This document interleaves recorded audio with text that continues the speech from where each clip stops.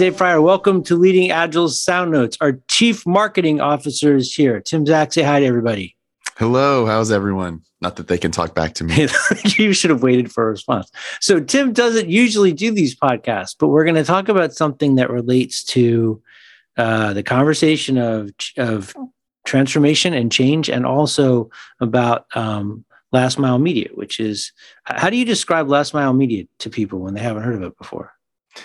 Yeah, it's kind of cool to be on this side of the podcast because normally I'm on the side of publishing these things. But last mile media, we can talk about that for a minute. So, one of the interesting things about Leading Agile is, we as a company have had to build all kinds of capabilities to run our company. And one of those is the marketing capability. And, people who are listening to this podcast are clearly connected with the content that we build. But people who've been around a while, see our content on YouTube, and they see it on Facebook, and they see it on Instagram, and we're kind of everywhere, LinkedIn. Of course, this podcast is a big part of it.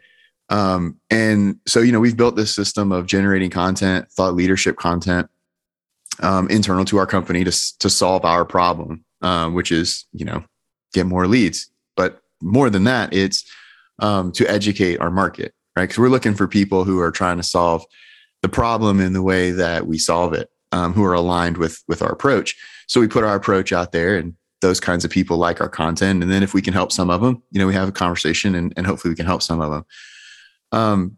But what last mile media is it's us taking that capability that we've built to do content at scale and, allowing other people to buy that capability. So we're taking it public to the market. We've got a couple of customers right now, but we're kind of in the incubation phase. But the idea is that we'll do that same kind of thing, building content at scale for other people and apply it to a public marketing initiative kind of thing, like what we're doing for Leading Agile. But what I think we're going to center, around today talking about is how do we maybe apply some of those principles into a change management or internal communication kind of strategy. Yeah, cool. Thank you. So when I started doing transformation, Tim, what would happen is I work for a company X, and they get a contract, and they'd say, all right, here's 3 people. They're going to spin up pilots. They're going to transform the company. We need some leader to do like a blast to the company, have a big all hands meeting to tell them we're all going to do Agile. And that was it. And it was like the leader would say that, and some people would ignore it, and some people would be like, oh, great, things are going to change. And some people didn't know what they were talking about. And then people like me were trying to get a whole company to be something different than it knew how to be. Yeah. So one of the things that we talk about a lot is, systems before, practices and culture, right? We have to change the systems in the organization to create a world where people, can do Agile. And then we want to install some practices, and then culture will follow. But it doesn't mean that culture is not important. And one of the things that can get in the way of the adoption of those practices and the bringing along of people is that, what we're asking people to do in a transformation, and we're a lot of times in the scale of transformation that we do, asking a lot of people to do is to work differently. So tomorrow, and over the next several months, you're going to come to work, and this job that you may have been doing for 10 years, 15 years in a certain way that you're probably good at, that you've had success in, and you've gotten raises and promotions and all kinds of things in doing it the way that you've done it over that period of time, is going to change. And a change can be scary, and there can be uncertainty, and there can be doubt. Marketers like to call that FUD, right? It's like and all that stuff gets in the way of people adopting practices, and it causes sometimes people to do things to, not because they're bad people, but because of the fear to sometimes even get in the way of some of these things that we want them to do because they don't understand. And so what we have to think about with that big kickoff or whatever, not that that's a bad thing to do. That's a cool way of of starting something, but that also all of that fear and uncertainty, sometimes lack of context, right? Because they don't always know at their level, different levels in the organization. They might not have heard all the lead up to why we're doing this. They might not have internalized it, whatever, that, they maybe aren't going to hear it.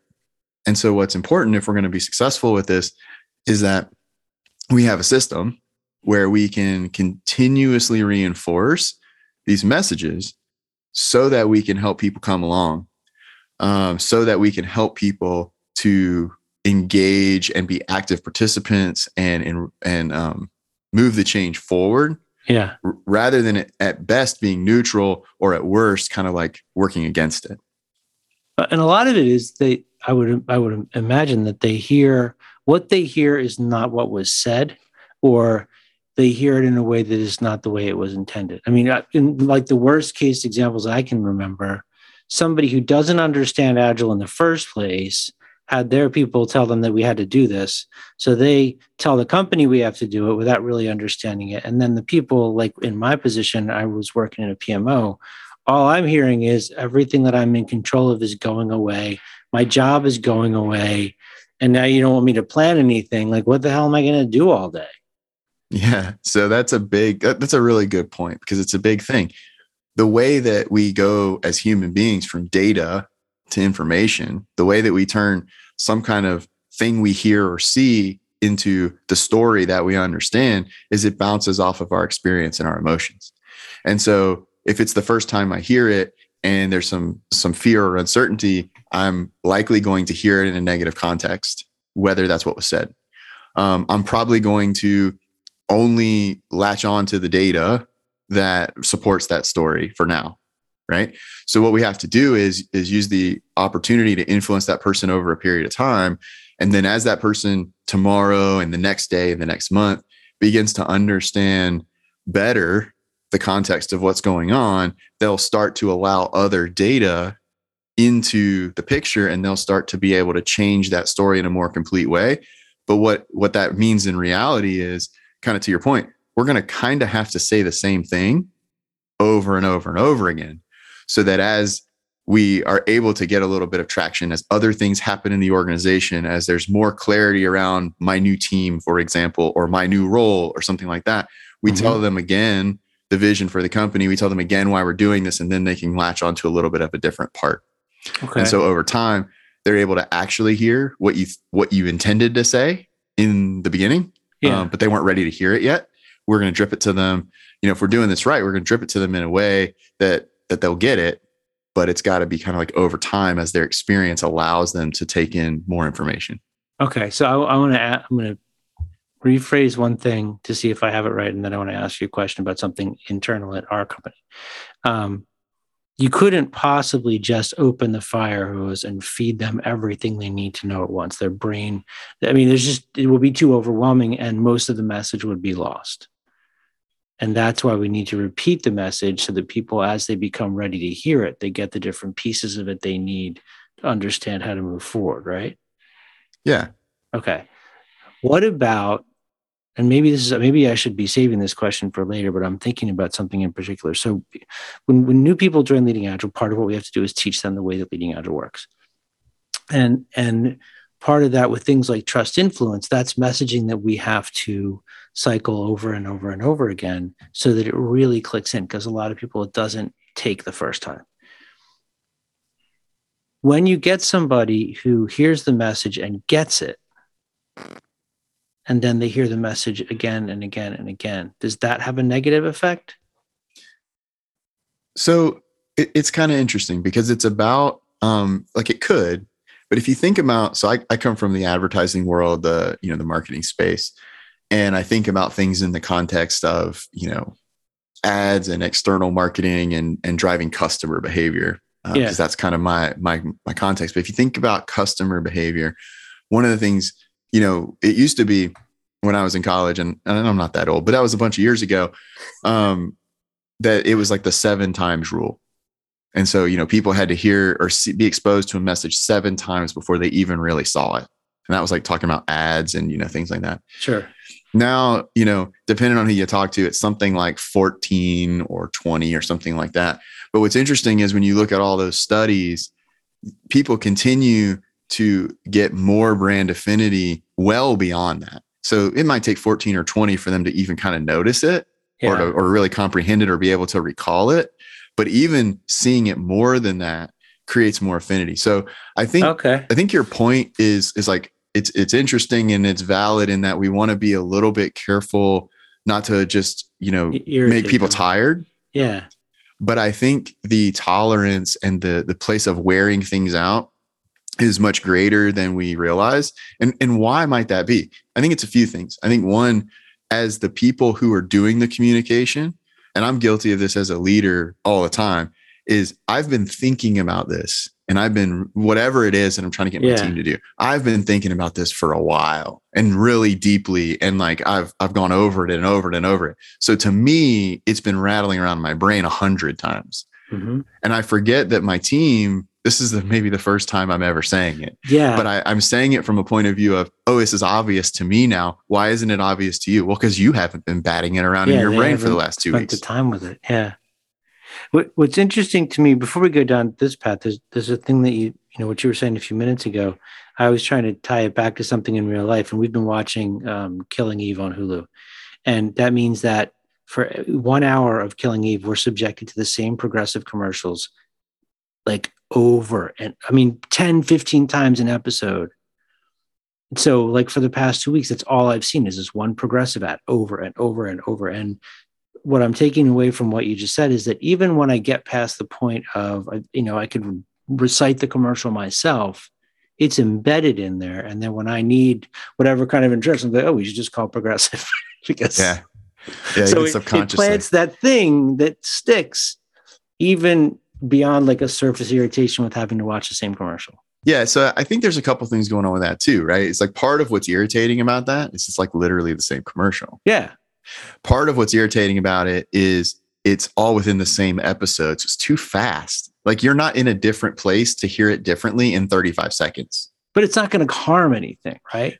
Well, so it might. So like in those cases, the irritation isn't coming from being told the same thing over and over again. It's like the wrong context, right? So like you don't need to hear it again in 15 seconds. At least in the same way. Either.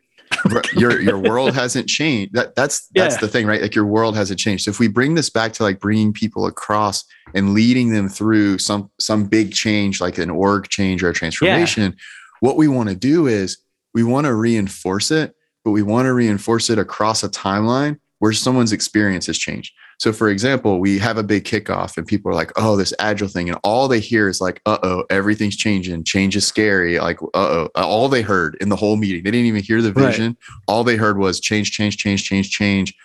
Uh-oh, that's scary. Right. But then maybe they start and we have like another meeting in a week or two, or maybe later, maybe in a couple of days, and they learn better their role definition. Okay. Well, now if we tell them about the vision again, they can go, oh, I see how I fit in a little bit more. Yeah. And then maybe later they start to hear about like a new team design.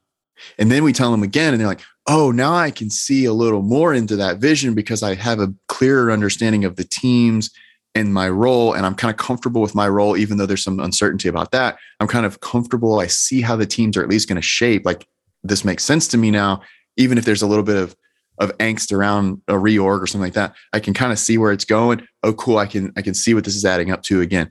So like as people's experience changes, they have the ability to hang some of the messaging we want them to hear off of those experiences and like, and collect more of it. You said all that stuff the first day, but they didn't get past change. That was where they stopped. Right.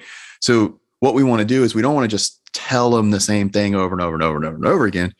We want to do it in a way that one isn't exactly the same. Like if you literally, could you imagine doing this, like having a town hall and then tomorrow having the same town hall? Dude, I teach CSM classes. I say the same thing over and over again for 2 days, hoping it'll stick. And it sometimes I'm like, I literally have said this 8 times. And they're like, really?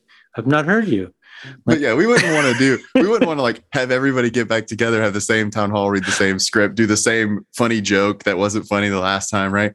So we wouldn't want to do it that way. But what we might want to do is extract out the message that we wanted to get across in that town hall. Yeah. Give it in the town hall. That's one thing. Extract out that message and then think about over the course of time, what other things we might have, like an internal newsletter we send. We might be able to take even clips of the video from the town hall and push it out into Slack, different mediums and stuff like that. Yeah. And why, right? Because they, like I said, if all they heard was change and tuned out, even if they were listening, then tomorrow we can kind of tell them the thing we already told them, but maybe they're even maybe just their emotions have changed. So that it was a quick reaction. They were amped up, change. Tomorrow they're like, you know what? This is actually probably okay. and now they can even hear it. Yeah. Right. Sometimes it's just an emotional state that changes. So part of that progressive irritation is like nothing's changed about your world in 15 seconds and they delivered it in the exact same way. So we want to give it to people over time as their experience changes, as their emotions go up and down, different things happen. Because the other thing, that I think just as human beings, and this is like probably one of the more human podcasts Leading Agile does, right? Because we talk about systems. But again, it's not because culture is not important. It's just like, it's just we don't directly go after it, right? Yeah. But one of the things that we just have to think about as human beings is that you have to always factor in a group of 100 people or 300 people or whatever. There's going to be some of those people that like something bad happened that day, or their kid got a bad grade or got sent home from school or something. Yeah. And they're distracted and they just like literally didn't hear you. Yep. Because their brain was doing something else because we're human beings. Or they were stuck on the last point that you said 5 minutes ago and they couldn't track anymore. Yeah. And, when it's one-on-one and I see that, somebody's body language changed, like, oh, what's going on? I'm having a bad day. Okay, cool. Let's just not have this meeting today. Let's have it tomorrow. And I can do that when it's one-on-one. But in a big group, it's like, yeah, I mean, some of those people are going to be in a reasonable place to hear at least whatever they're ready to hear. But some of those people's brains are just like totally somewhere else. And so you even totally missed them and you don't know who's who. So one thing that I think it's important to also note is that the person who's giving the presentation, because I mean, I know I'm guilty of this as well in the class sometimes, they're done. Like they prepared the whole thing. They've thought about it a lot. They broadcasted their message. Like I said it, I'm done. Like, why don't they hear it? Like you forget like all the things you just said. I think when you're the one delivering, you sometimes forget that maybe that person does have a sick kid and that person, their spouse just got fired or whatever, and their brain's not in the right place to get what you're trying to share with them. Yeah. And so what do we do, right? We either, blame the people and say, hey, why aren't you paying attention? Yeah. Or as leaders and people who are responsible for this stuff, we just accept that that's part of reality. Mm-hmm. And we build a system of getting this messaging out there that respects that sometimes people have personal stuff going on and they're going to miss it. Sometimes people hear something and they get afraid and then they just tune out. Sometimes people don't have a level of experience with the topic to even be able to really hear it. Anyway, I mean, think about any time you learn something new, and think about a skill, like if you play guitar or something like that. I had an interesting experience. I was self-taught, learned to play guitar when I was a kid and kind of got to this point in college where like, I wasn't like getting better. I could play more songs, but basically just applying the same set of skills, strumming the same chords in a slightly different rhythm to slightly different words kind of thing. Right. But I wasn't able to like do different things on the guitar. And one of the things that I always wanted to be able to do was to start to play lead, because mostly I just played like songs so I could sing next to them and whatever. Right. And I always wanted to be able to learn to play lead. And I needed an elective in college. And so I took a music theory class because I was kind of interested in it. And I thought for some reason, I didn't really know what the class was going to be other than it was a music theory class for non-music majors. And I was like, okay, that's me. And so I take the class and I'm in the class and very quickly I start to realize this guy's going to teach us on piano. This is not all that interesting because he's going to teach you on piano and he's not going to teach you anything worth doing on the guitar. Yes. Well, maybe. Right. But what was interesting so I start learning to play piano, which is not something I was interested in at the time. But what was fascinating was the context of the piano and the context of learning something new started to connect dots in my guitar playing that I had never connected because I didn't know why some of the things that I just knew muscle memory wise to do, I didn't know why they worked. And then once I figured out why they worked, then it was like, then things started to click together. But it was an interesting combination of things because he was dumping things into my brain, but I already had a set of things in my brain it could connect to. So like, had I not been playing guitar for 6 or 8 years and been in that spot, I would have never connected those dots. Sure. If I would have tried to learn to play guitar through that class, I would have never been able to do it. Yeah. But because I had certain experiences up until that point, even though he didn't one time pick up a guitar in that class, I learned a lot about guitar playing via that class because I had something to hang it Oh, off of. good. Okay. So I don't know, like maybe it's like a little bit of a weird example, but part of it is the point I'm trying to drive home is that sometimes people don't hear things just because they don't have any relevant context or experience. And what happens when we go through a transformation is people slowly collect those things. So maybe even we tell them what their new role is, but they don't really know what it is. But then they get into a team, and even if they do it badly because the team's learning how to do it all, but they run a sprint. They run like one sprint, and everybody's at least playing the role, and they see how it works. Well, now they have some relevant experience to start to hang things off of, because they're like, yeah, I'm not the best product owner on earth. I've only done it one sprint, but I've sat in the seat for a whole sprint. I've seen what conversations people have. I've seen what problems come up. I see the things that I don't feel like I am doing well. I see how my old role now applies, or the skills that I had in my old role can bring over. I can see a gap in skills that I might need to go make. I can see how other people's skills are mapping into their new roles. Cool. I'm ready to hear something different, right? Because I've had an experience with it. And the thing about those experiences, it happens over time. Yeah. Like there's no amount of telling someone that gives them an experience. So some of what has to change has to change over time, because until that person sits in that seat for one sprint and it actually plays the role, they don't have that experience, and there's no way to tell them, even if you tell them, you know? So I want to add two examples and then try to climb back up a little bit. So there are things in Agile, specifically the thing about work in process and the example of a highway. I probably had that explained to me 50 different times by 50 different people. And I was like, yeah, whatever. And then in a class that I was taking, Tony Andy Maria explained it. And it was like, oh my God. Like suddenly, like it was that person at that moment, like that voice at that moment in my life, I was able to get the thing that even though it had been messaged to me over and over and over again, it never really snuck through the defenses. And maybe that's kind of the same thing with you with the theory stuff. It's like, I don't know if you can always plan for that, but you have to have the messages available for people when they're ready to pick them up. Well, yeah, and I think that's I don't know 100% where you were trying to transition to, but I think that's kind of the point, right? It's like if it was like, one-on-one in a conversation, you could probably test for where people are at. Yeah. But if we can't do that, and there is some marketing stuff you can do to test where people are at, but if you can't really do that in a super accurate or scalable way, and really understand like where people are, then what do you have to do? You kind of just have to have it in their world in a kind of all the time. And then the other thing that is implied by what you said, right, is it's not always, you might have given it to them in one media, like maybe you wrote it to them, but they needed to see a visual, or maybe you showed them a visual and they needed to hear it, or maybe, different things like that. Maybe they needed somebody who was funny versus somebody who was like really straightforward. Like my wife always makes fun of me because the only books I read are like textbooks, and the only books she reads are fiction. But a lot of times what happens is she learns through a story. Yeah. The same thing I learned by somebody just giving me a framework. Yeah. Okay. So like, which one's right? Is the business book that gives me a framework right? Or is the allegory story that, comes from C.S. Lewis right? And neither one of them is right. But if I read C.S. Lewis, I don't get anything out of it. Okay. And if she reads my business book, she doesn't get anything out of it. So I'm glad they both exist, and I'm glad they're both in our world, right? Because we're trying to learn how to be good people, and we're trying to learn how to do a lot of the same things. Yeah. But I just don't learn through fiction and stories and other people's experience. I learn through giving me frameworks, and she learns through people's experiences and stories and things like that. It's totally cool.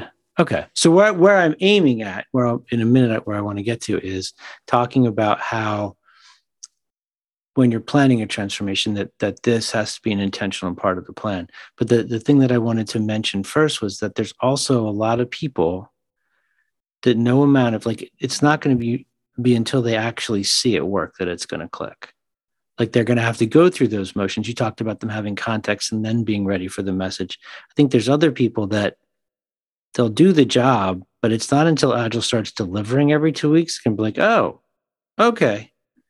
Like they have to be holding it in their hands to actually understand some of the messaging. So that stuff's got to be available all the time. And you have to plan for it to be available all the time, not just to push like once a month or in a newsletter or whatever. Yeah. So what problems does that cause? Right. And why aren't we just doing this? Why isn't everyone just doing this? And I think it's a couple of things. I think one is, it's that oftentimes the people who are in charge of creating the message, the thought leaders, the leadership, whatever, those folks are busy, especially as we start to get into a change world and into a change mode. They're extra busy and they have some time for this, but they don't have infinite time for this. And so they do things that they think are high leverage, and they are high leverage. Things like a town hall. Why would you have a town hall meeting instead of having a meeting individually with every single person on your team? Right. It's really high leverage. But then they're done. They did. I can talk to 500 people. Yeah. So cool. So in the spirit of high leverage things, if you're in charge of the communications part of this stuff, and it's your job to make sure that we're effectively evangelizing the change to the people who need to change, the things we have to think about are, how do we still stay in that mode of really high leverage use of thought leaders and leadership's time, but also create on the backside the scale that we need to do some of these other things, like put it in quote unquote in market, put it in the purview of the people who need to see it, 14 times, right? So what does that mean? Sometimes that might mean taking the message out of that town hall, turning it into an internal blog post that you post up on your intranet. It might mean turning it into a set of things that go out over like the Slack channel about the transformation, or into individual teams Slack channels as they're part of the change or something like that. So it's going to be translated a little bit, but it's going to carry the same idea, right? Okay. It's going to, or set of ideas over time. And then you have the complication of what happens when, like, in 3 weeks you hire somebody and they weren't even in the company when the town hall happened. Mm-hmm. So how do you catch them up?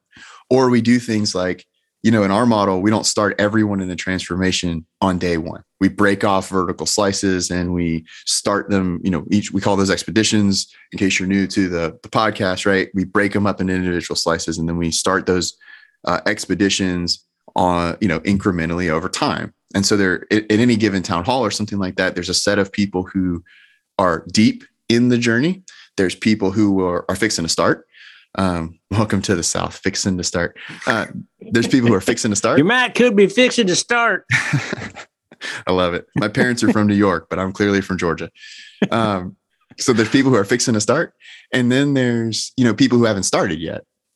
And so what we have to think about, and that's analogous to like the marketing automation that we use for customers as they enter into the funnel. There's people at the top and there's people at the middle and there's people at the bottom all the time. And every day there's new people at the top and there's new people who've moved to the middle and there's new people who are down at the bottom. Like people that are ready to start that have started and people that are not ready to start that have started. Yeah. But what's really cool when you start to think about like this, the uniqueness of this internal audience is like how much we actually know about these people, at least about their journey, right?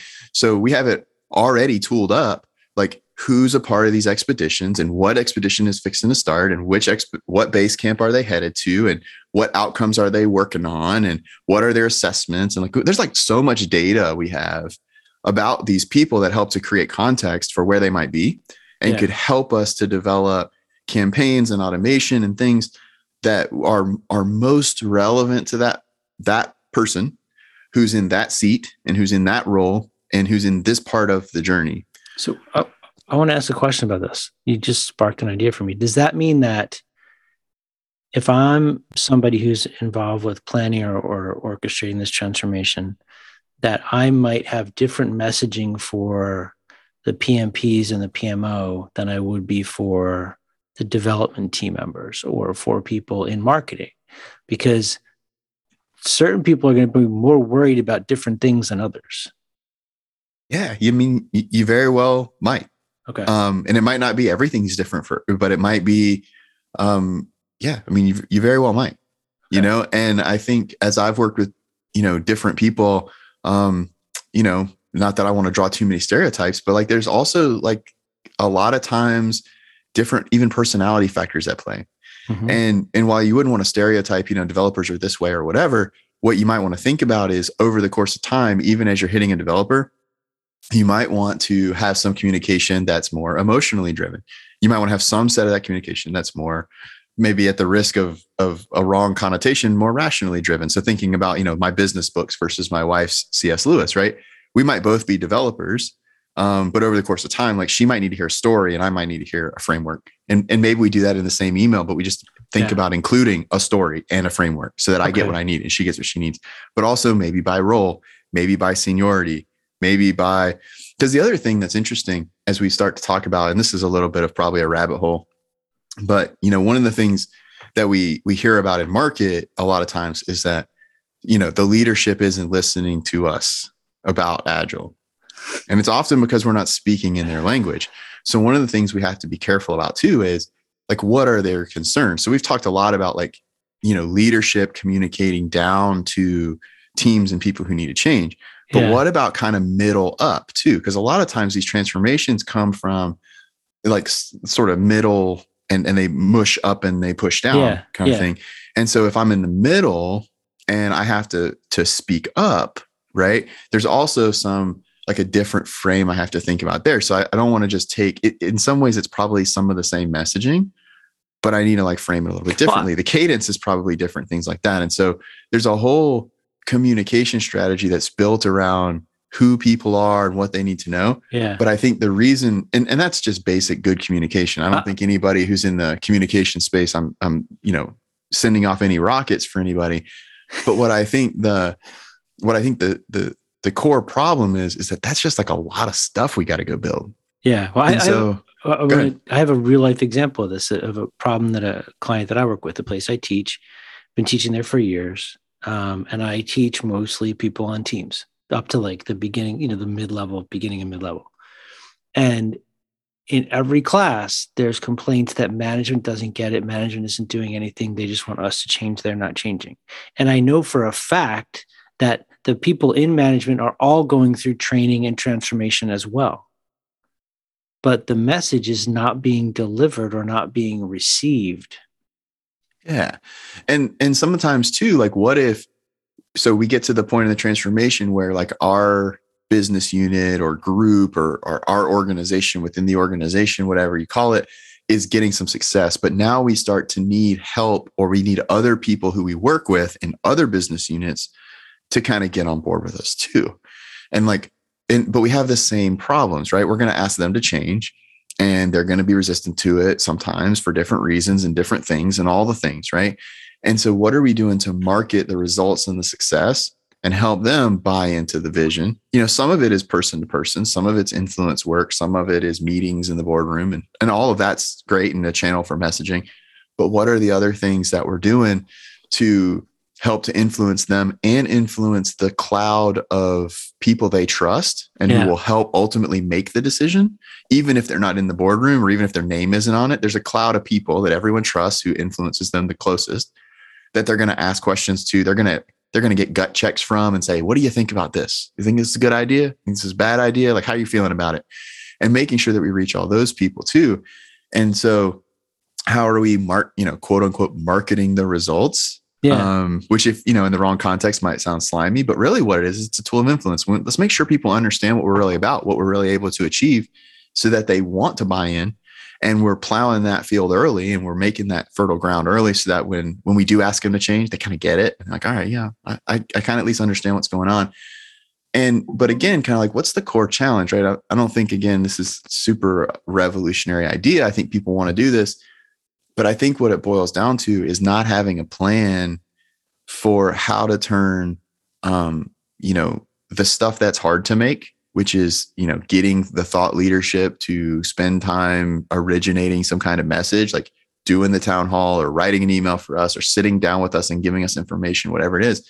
How do we turn those into high leverage activities and make sure that like we're able to power those other things? And that's really what, you kind of started off this podcast with like, what's last mile all about?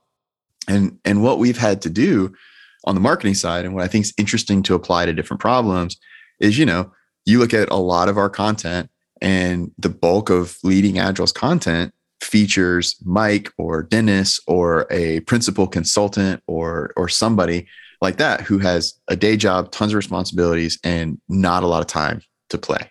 Yeah. but what we have to do is we still have to be on Instagram all the time. We have to be on LinkedIn all the time. We have to be on YouTube all the time. Why? Because some people are on YouTube and they like to watch videos, and some people are on Instagram and they like to see pictures of people's cats.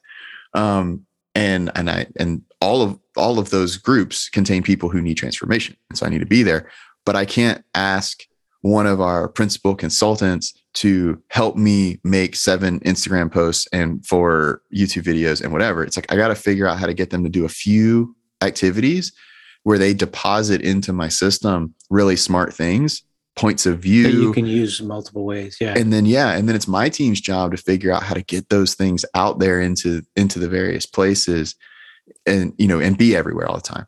And a big part of that, it's kind of obvious. You take a video and you turn it into an Instagram post, but a big part of what we're always thinking about too is like, then the next step is, what can we put on the shelf into our nurture streams, into the things that are delivered in an automated way that then lasts forever, so that the work you do today, I asked Melissa Oberg to give me a talk about metrics today, and she does a really strong metrics talk today.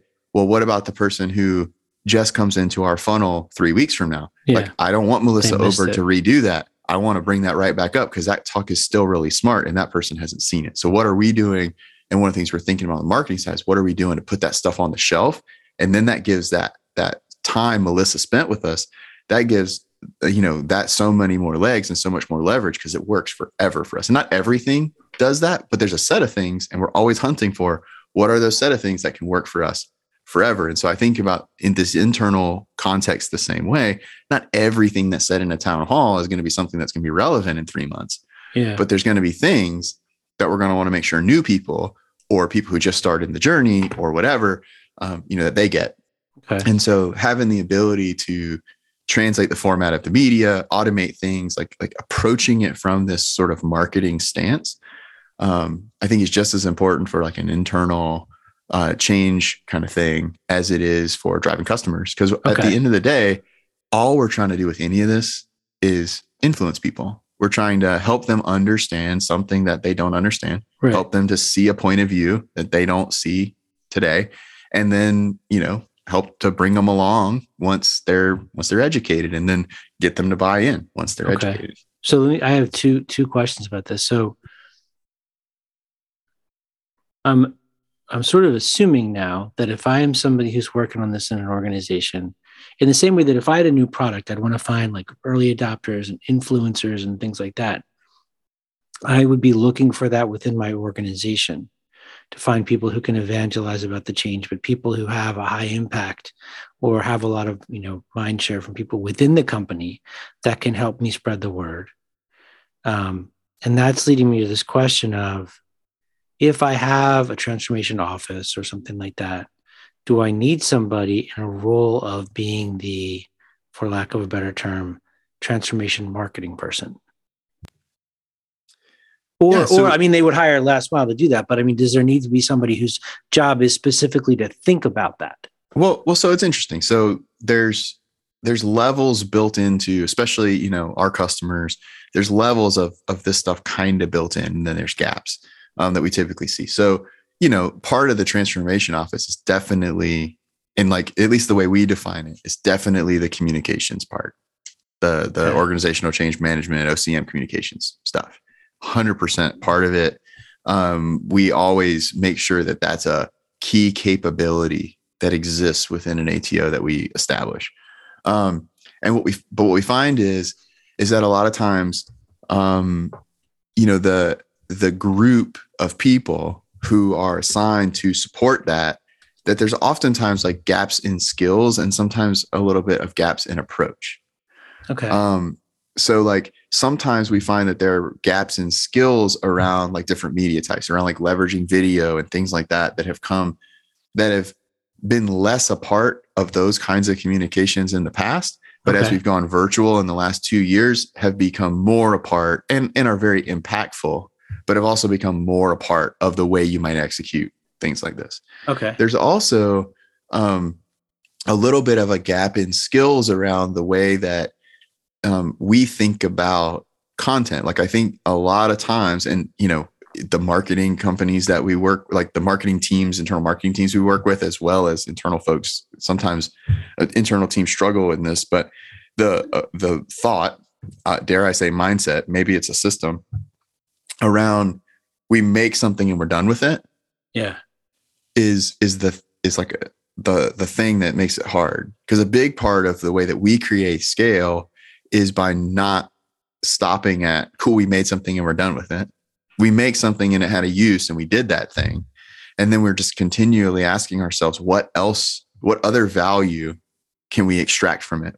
What part of it can we put on the shelf? What part of it can we add to and use to reinforce later? What part of it can we make into something totally new that carries the message, but is totally new media? Yeah. And it sounds like we're just recycling. But this whole conversation has kind of been about, we're going to have to say it 14 times. So what I need to do is I need to, as an organization, as an internal team, whatever, I need to say it 14 times. But what I'm not going to do is ask the thought leader to say it 14 times. It's really funny. I'm listening to you talk about this and I'm thinking about my other podcasts that I do on my own. And for me, like the interview and the editing, like by the time I post, like I'm done. Like I've created a thing, I'm over it. I put a couple tweets up, good. But I know that like that is a massive weakness that I have. Like for me, it's the creation of the thing and I want to move on and create something else. But there is a need to like milk. I mean, if I could find a better way to milk that, I could get much more out of the stuff that I do. I think that maybe there's other people out there that need help with that kind of stuff. They're not good at promoting it or moving beyond that town hall. Yeah. And so to me, that's like really the gap, right? Like I said, I think that, anybody who's building a transformation office, and like I said, it's explicitly in our model, but I think people who are building a transformation office, they know that this communications idea has to be a part of it. Has to be. And then that's not the, revolutionary part. I don't think I'm, again, shocking anybody by saying that. It has to be a part of it. And, like I said, our model even has an explicit point of view around like what kinds of things and connects it with the base camps. And there's like some things around it that are well established. But it has to be a part of it. Yeah. But I think where we get tangled up sometimes is like the devil's in the details. And I think there's like a good, better, best thing going on here too. It's like, it sounds like I'm like super negative on these town halls and things like that. Like not negative on it at all. I don't think you're coming across as negative. I think you're just saying it's not enough. Yeah. Well, to me, that's the good, right? Yeah. We said it. Cool. I'm glad we said it. And I'm glad we're having these regular cadences. You need the big grand gesture. Thought leadership in front of people and casting vision, and connecting people up to the leadership's vision and the company's vision for where we're going with this stuff. And even sometimes the brass tacks of what's going to happen. Right. Yeah. Like all that stuff's really important. But then like better is reinforcing that message over time with a bunch of communication. And then best is thinking about the actual media. And it's like, how can we do it with like really high impact stuff?